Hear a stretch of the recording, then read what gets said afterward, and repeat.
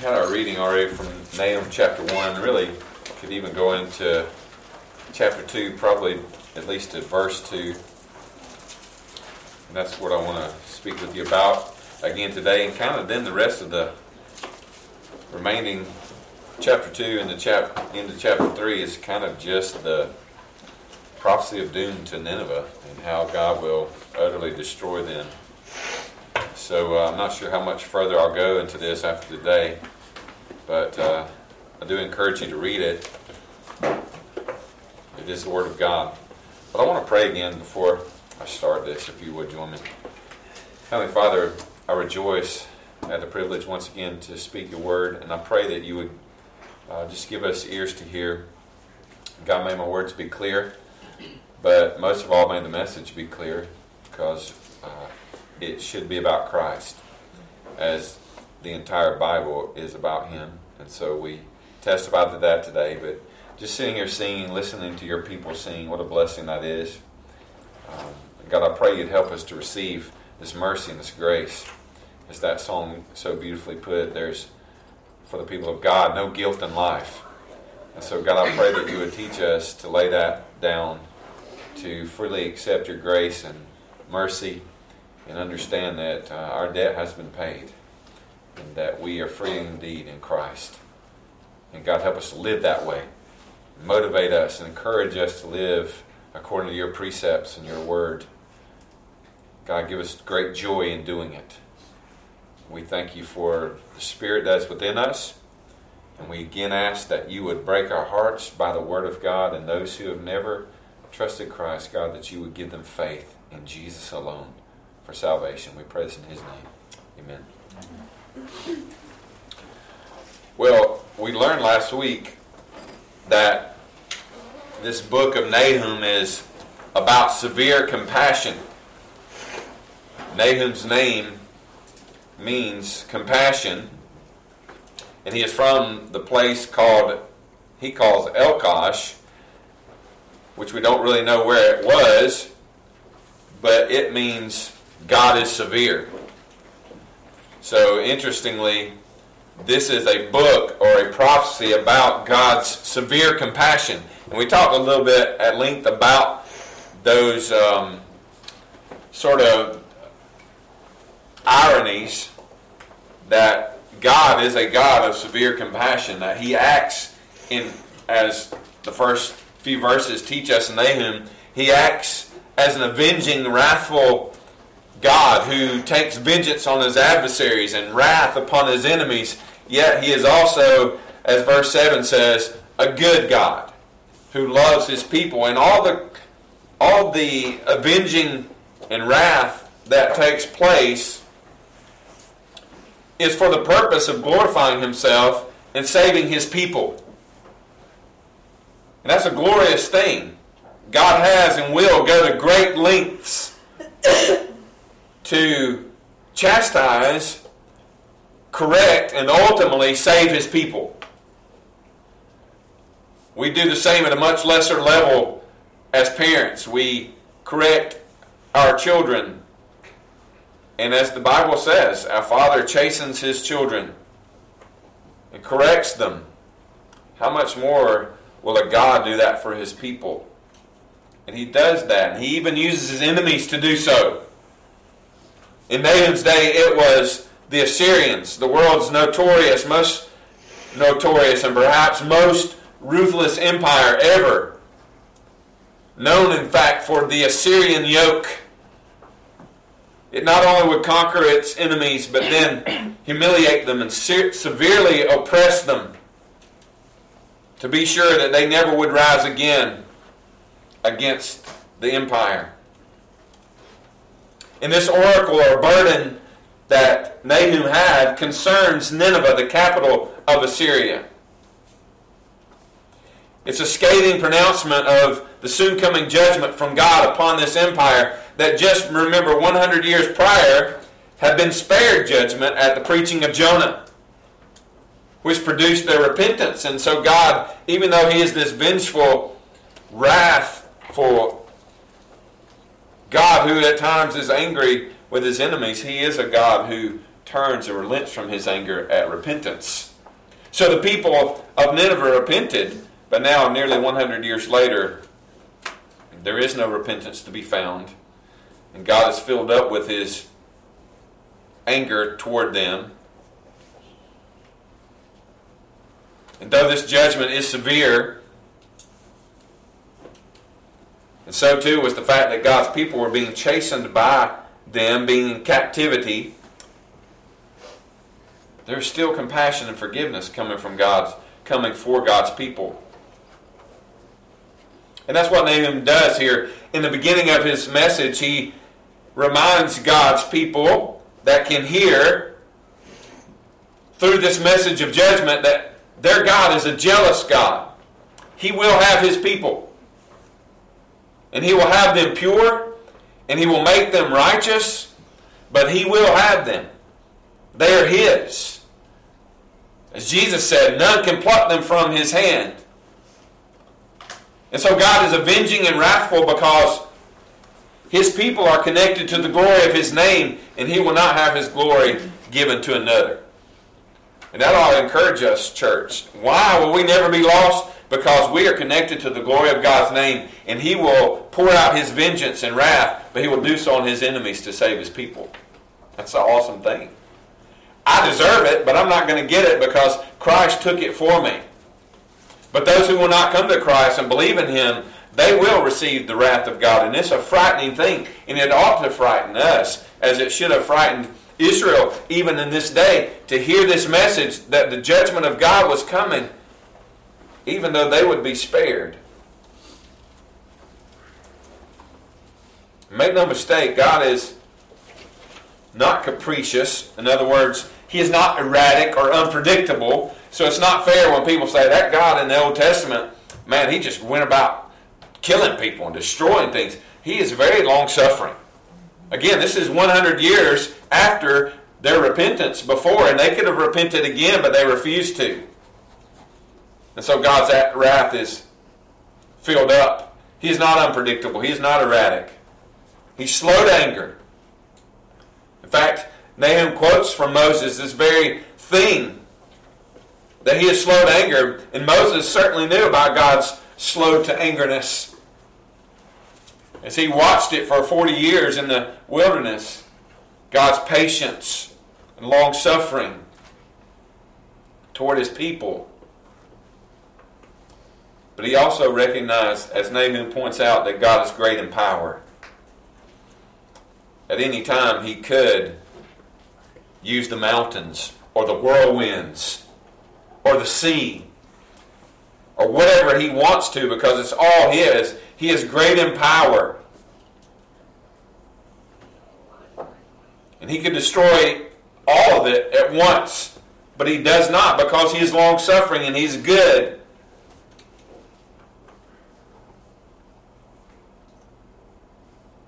But He will not clear the guilty, Nahum says.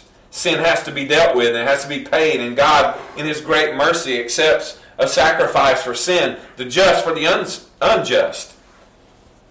Again, as Nahum points out in verse 7, the Lord is good. And it's interesting that outside the Psalms, this is one of about 3 times that I could find any Old Testament prophet anywhere talking about the fact that God is good. But He is good. And Nahum points this out for us as a reminder. Right in the midst of all this anger and wrath that God is about to pour out, people of God, don't forget to hear this, that God is good. And He always will act out of His goodness. The prophets knew this to be true. They might not have spoken about it in these clear terms, but they knew that God is good.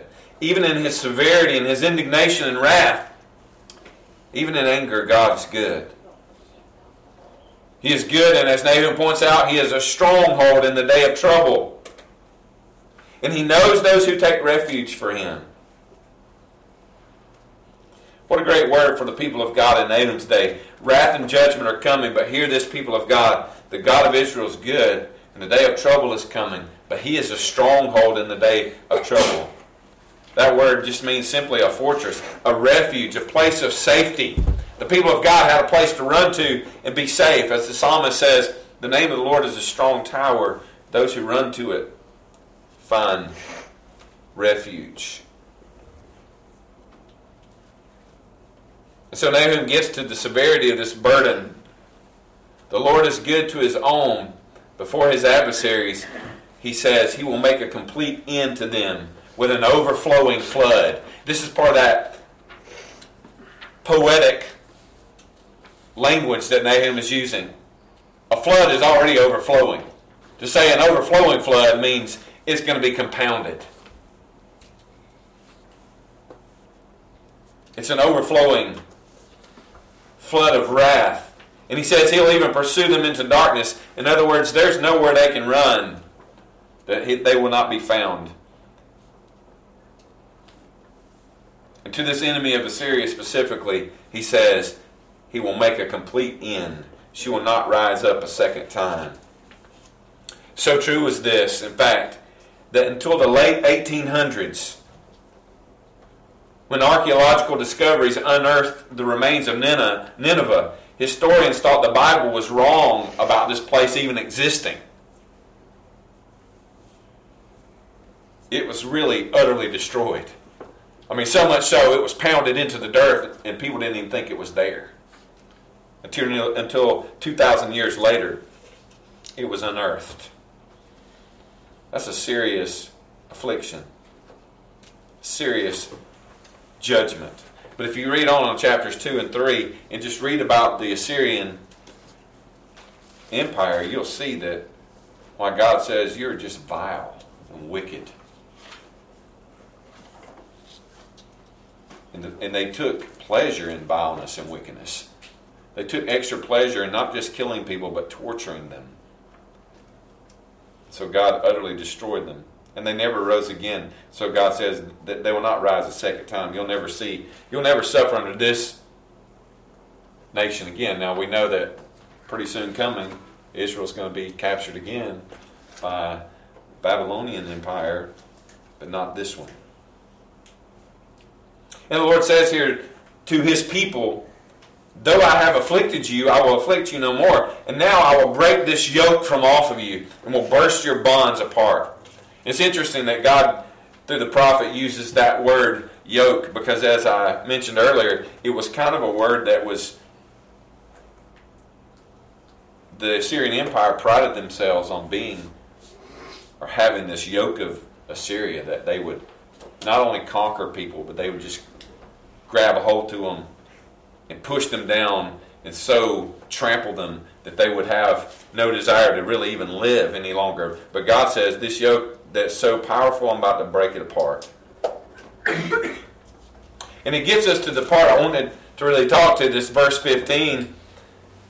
The good news of the gospel, right here in this Old Testament minor prophet book that very seldom is even read in church, that we often forget about all of these minor prophets because the language is so harsh. I mean, how do you find a way to fit this into worship, right? It'd be kind of hard to write a worship song out of Nahum other than these few verses of the gospel, you know. But this is still the gospel. The gospel in the Old Testament. The good news that the people of God were to hear. In the midst of all this judgment, behold, upon the mountains the feet of him who brings good news. The one who publishes peace. Now, Nahum had quoted Moses earlier, and here he quotes the prophet Isaiah, who was almost really a contemporary of Nahum, just about 70 years prior to this. Listen to this quote in Isaiah 52. How beautiful upon the mountains are the feet of him who brings good news, who publishes peace and brings good news of happiness. Nahum is quoting Isaiah. And you may remember chapter 52 of Isaiah moves into obviously chapter 53, which is known as a messianic prophecy, all of really the end of 52, end of 53, just a beautiful picture of who Christ is and what He did for us. And there's so much going on here. Isaiah's prophecy looking forward to Nahum's day and even beyond. And now Nahum's prophecy shows Isaiah's prophecy coming to pass, but it also speaks of a day beyond. Because this announcement of good news to come, we know is finally fulfilled in the day of our Lord. Right? This idea of the good news. I mean, Nahum using these words. Behold, the one who brings good news. The same words of the angels who pronounced it for us. Fear not, for behold, I bring you good news of great joy that will be for all people. And then it was read to us also from Romans chapter 10. This same quotation again. In the context of the gospel. And of course in the context of Paul saying, I wish that all of Israel was saved, though that's not going to happen, but all of the true Israel will be saved. The elect of God will be saved, but he said, I have a great burden for them. But the problem is, they're trying to become righteous through the law, rather than the righteousness that God offers through Christ. And he's warning to Israel that they missed Christ. But he goes on to make this beautiful statement that we're familiar with. I'm just not sure if we were familiar that it came from Nahum by way of Isaiah. But this is not new. How beautiful are the feet of those who preach the good news, he says. But in this context, how will they hear? How will they call on the one whom they've never believed in? And how are they to believe in the one whom they've never heard? How are they to hear without someone preaching? And how are they to preach unless they are sent? As it is written in Nahum and Isaiah, how beautiful are the feet of those who preach the good news. And Nahum even says, upon the mountains, behold the one who comes, proclaiming the good news. Just a way of saying the mountains being high and lofty and majestic. That one day there will be this time where the good news of the gospel will be proclaimed and everybody will hear it.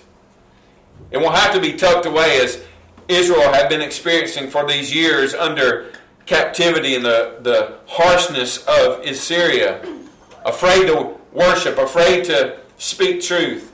One day there will be a time when God's message will be proclaimed like as from the mountaintops. And no one will be ashamed to speak it. I love how Paul is pointing this out. Hey, is this righteousness going to come from the law? No, it's going to come from God through His Word. And it's near to you if you just hear the Word.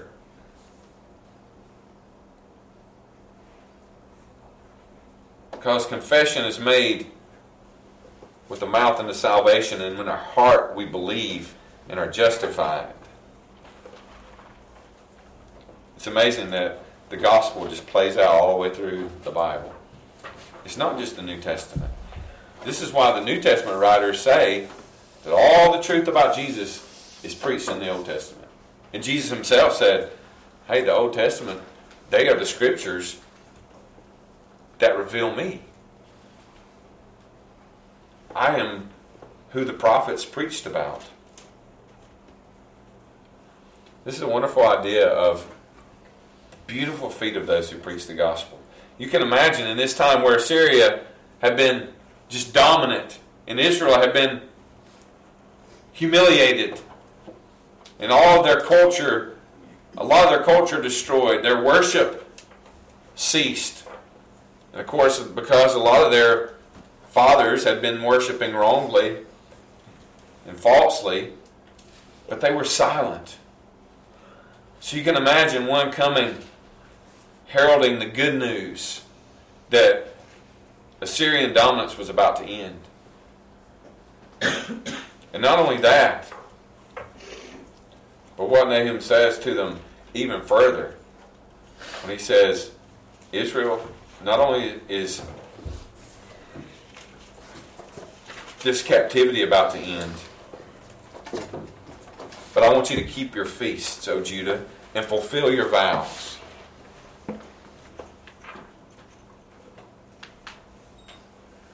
The gospel comes, and salvation comes, and what does God demand of His people afterwards? Worship. Fulfill your vows, Judah. Go back to who you really are. Go back to what God has instructed you to do. Go back to your feasts. Go back to your vows and fulfill them. Because now you can. You've been set free. The bond of the yoke has been broken. Set free from your bonds. Now go and worship. And that's still the message that God gives to us today. Hear the good news. Hear the gospel. Believe the gospel. Believe in Christ. And then worship Him. The pattern has never changed. And fulfill your vows. In other words, there ought to be something in your life now that points to the fact that you have been saved and that you believe in Christ. Make vows and fulfill them. That is to the Lord.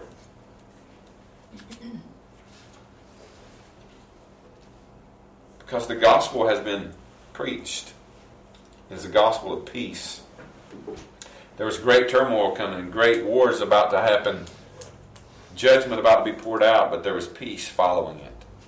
And the preacher was heralding that. Behold the feet of the one who brings the good news, the gospel of peace. There's another allusion to that in Ephesians 6:15, speaking of the armor of God. Do you remember that? And shod your feet with the preparation of the gospel of peace. Just that picture of the gospel moving around the earth. It's a beautiful sight. It's a gospel of peace. It's a gospel that urges us and brings us to real worship. And it's the only way we can worship. It's when the Spirit is within us, calling us to Christ. And I want you to hear this message because we may not live in the world that we read about earlier in Tanzania. We don't live in this world in Assyria, but we do live in a world that hates God and that pushes us down and oppresses us and puts a yoke on us. Wants us to be just like them. I mean, that's the whole point of that story from Islam. You're going to be just like us. We hate the real God. We hate God's people. We're going to kill them. We want you to be just like us. And so the world says to us the same thing. We want you to be just like us. Don't be different. Don't worship Christ. Don't practice holiness. Don't turn from your sin. Be like us. I mean, is that not all around us? Everything is being promoted to us as normal that we know is not normal. Everything is being promoted to our children as being not sinful when the Bible clearly calls it sin. And it's just the world continuing to push down on us and saying, no, you got to be like us. Don't you be different. Stop pursuing righteousness. Stop pursuing holiness. It's not attainable. And it's really not in human flesh, but it's been attained for us through Jesus Christ. So we look to Him and His righteousness and His holiness. And we don't run after our own righteousness, but we look to God and His righteousness, which is through Jesus Christ. And because of faith that He's given us, we come together like this and we worship Him and we offer the fruit of our lips because of what's rooted in our hearts. We worship Him. And then we take our lives and we try to do the same thing. We want God to clean us up and make us right with Him and make our ways pleasing to Him. Not so we've got some kind of banner to hold up, or not so we can look out and say, too bad people aren't like us, but so that we can just be grateful and thankful to God. As that song said, there's no guilt in life. Why? Because Christ took my guilt. And now rather than guilt, I have peace. Rather than turmoil in a yoke of bondage, I have freedom. Freedom to live and to have joy and peace. And like so many in the world, even though they might slay us, we'll just be with God and we'll have the most peace that we could ever know. And that's the way we need to live, church. And again, we don't live that way to earn anything from God. We only live that way because it's already been earned for us. It's part of the means of grace, a means of salvation that God has provided for us. The Holy Spirit within us to live, bring us to conviction and teach us so that we might live for Him. It's beautiful to see this kind of teaching even in the Old Testament, which shouldn't be strange, but it's strange to us because I think we neglect it too much. That's why we're trying to do this, not to prove we're more spiritual than other people because we teach from the Old Testament, but just the truth that this is a book. It's a compilation of many books, but it's one solid, singular message from Genesis to the end of Revelation. And it is about our Savior and His kingdom. And it is about God making His name great by blessing His people. Yes, He might chastise us. He might judge our sin, but He does so to make us right and pure. And we ought to be grateful for that. Let's pray. Father, we thank You for Your word. And God, it is a beautiful word. And it is a beautiful message. And God, help us to, as that King James language says to us, shod our feet, or prepare, give us the preparedness of the gospel so that we can answer those who are contrary to it. But also so we know how to live when this world wants to beat us down, when Satan wants to accuse us and tell us lies that we're not worthy and that we'll never be accepted. And that is true in the worldly sense, but according to the covenant made within the Trinity, is absolutely not true because we are accepted in the beloved. He has made us accepted. We didn't earn it, but by grace through faith we've been saved. And that's the only way anybody will be saved. And I pray that You give us ears to hear that.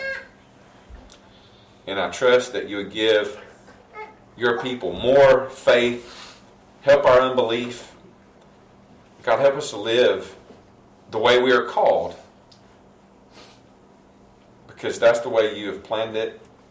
You don't want us to be in captivity. You didn't want Your people to be in captivity.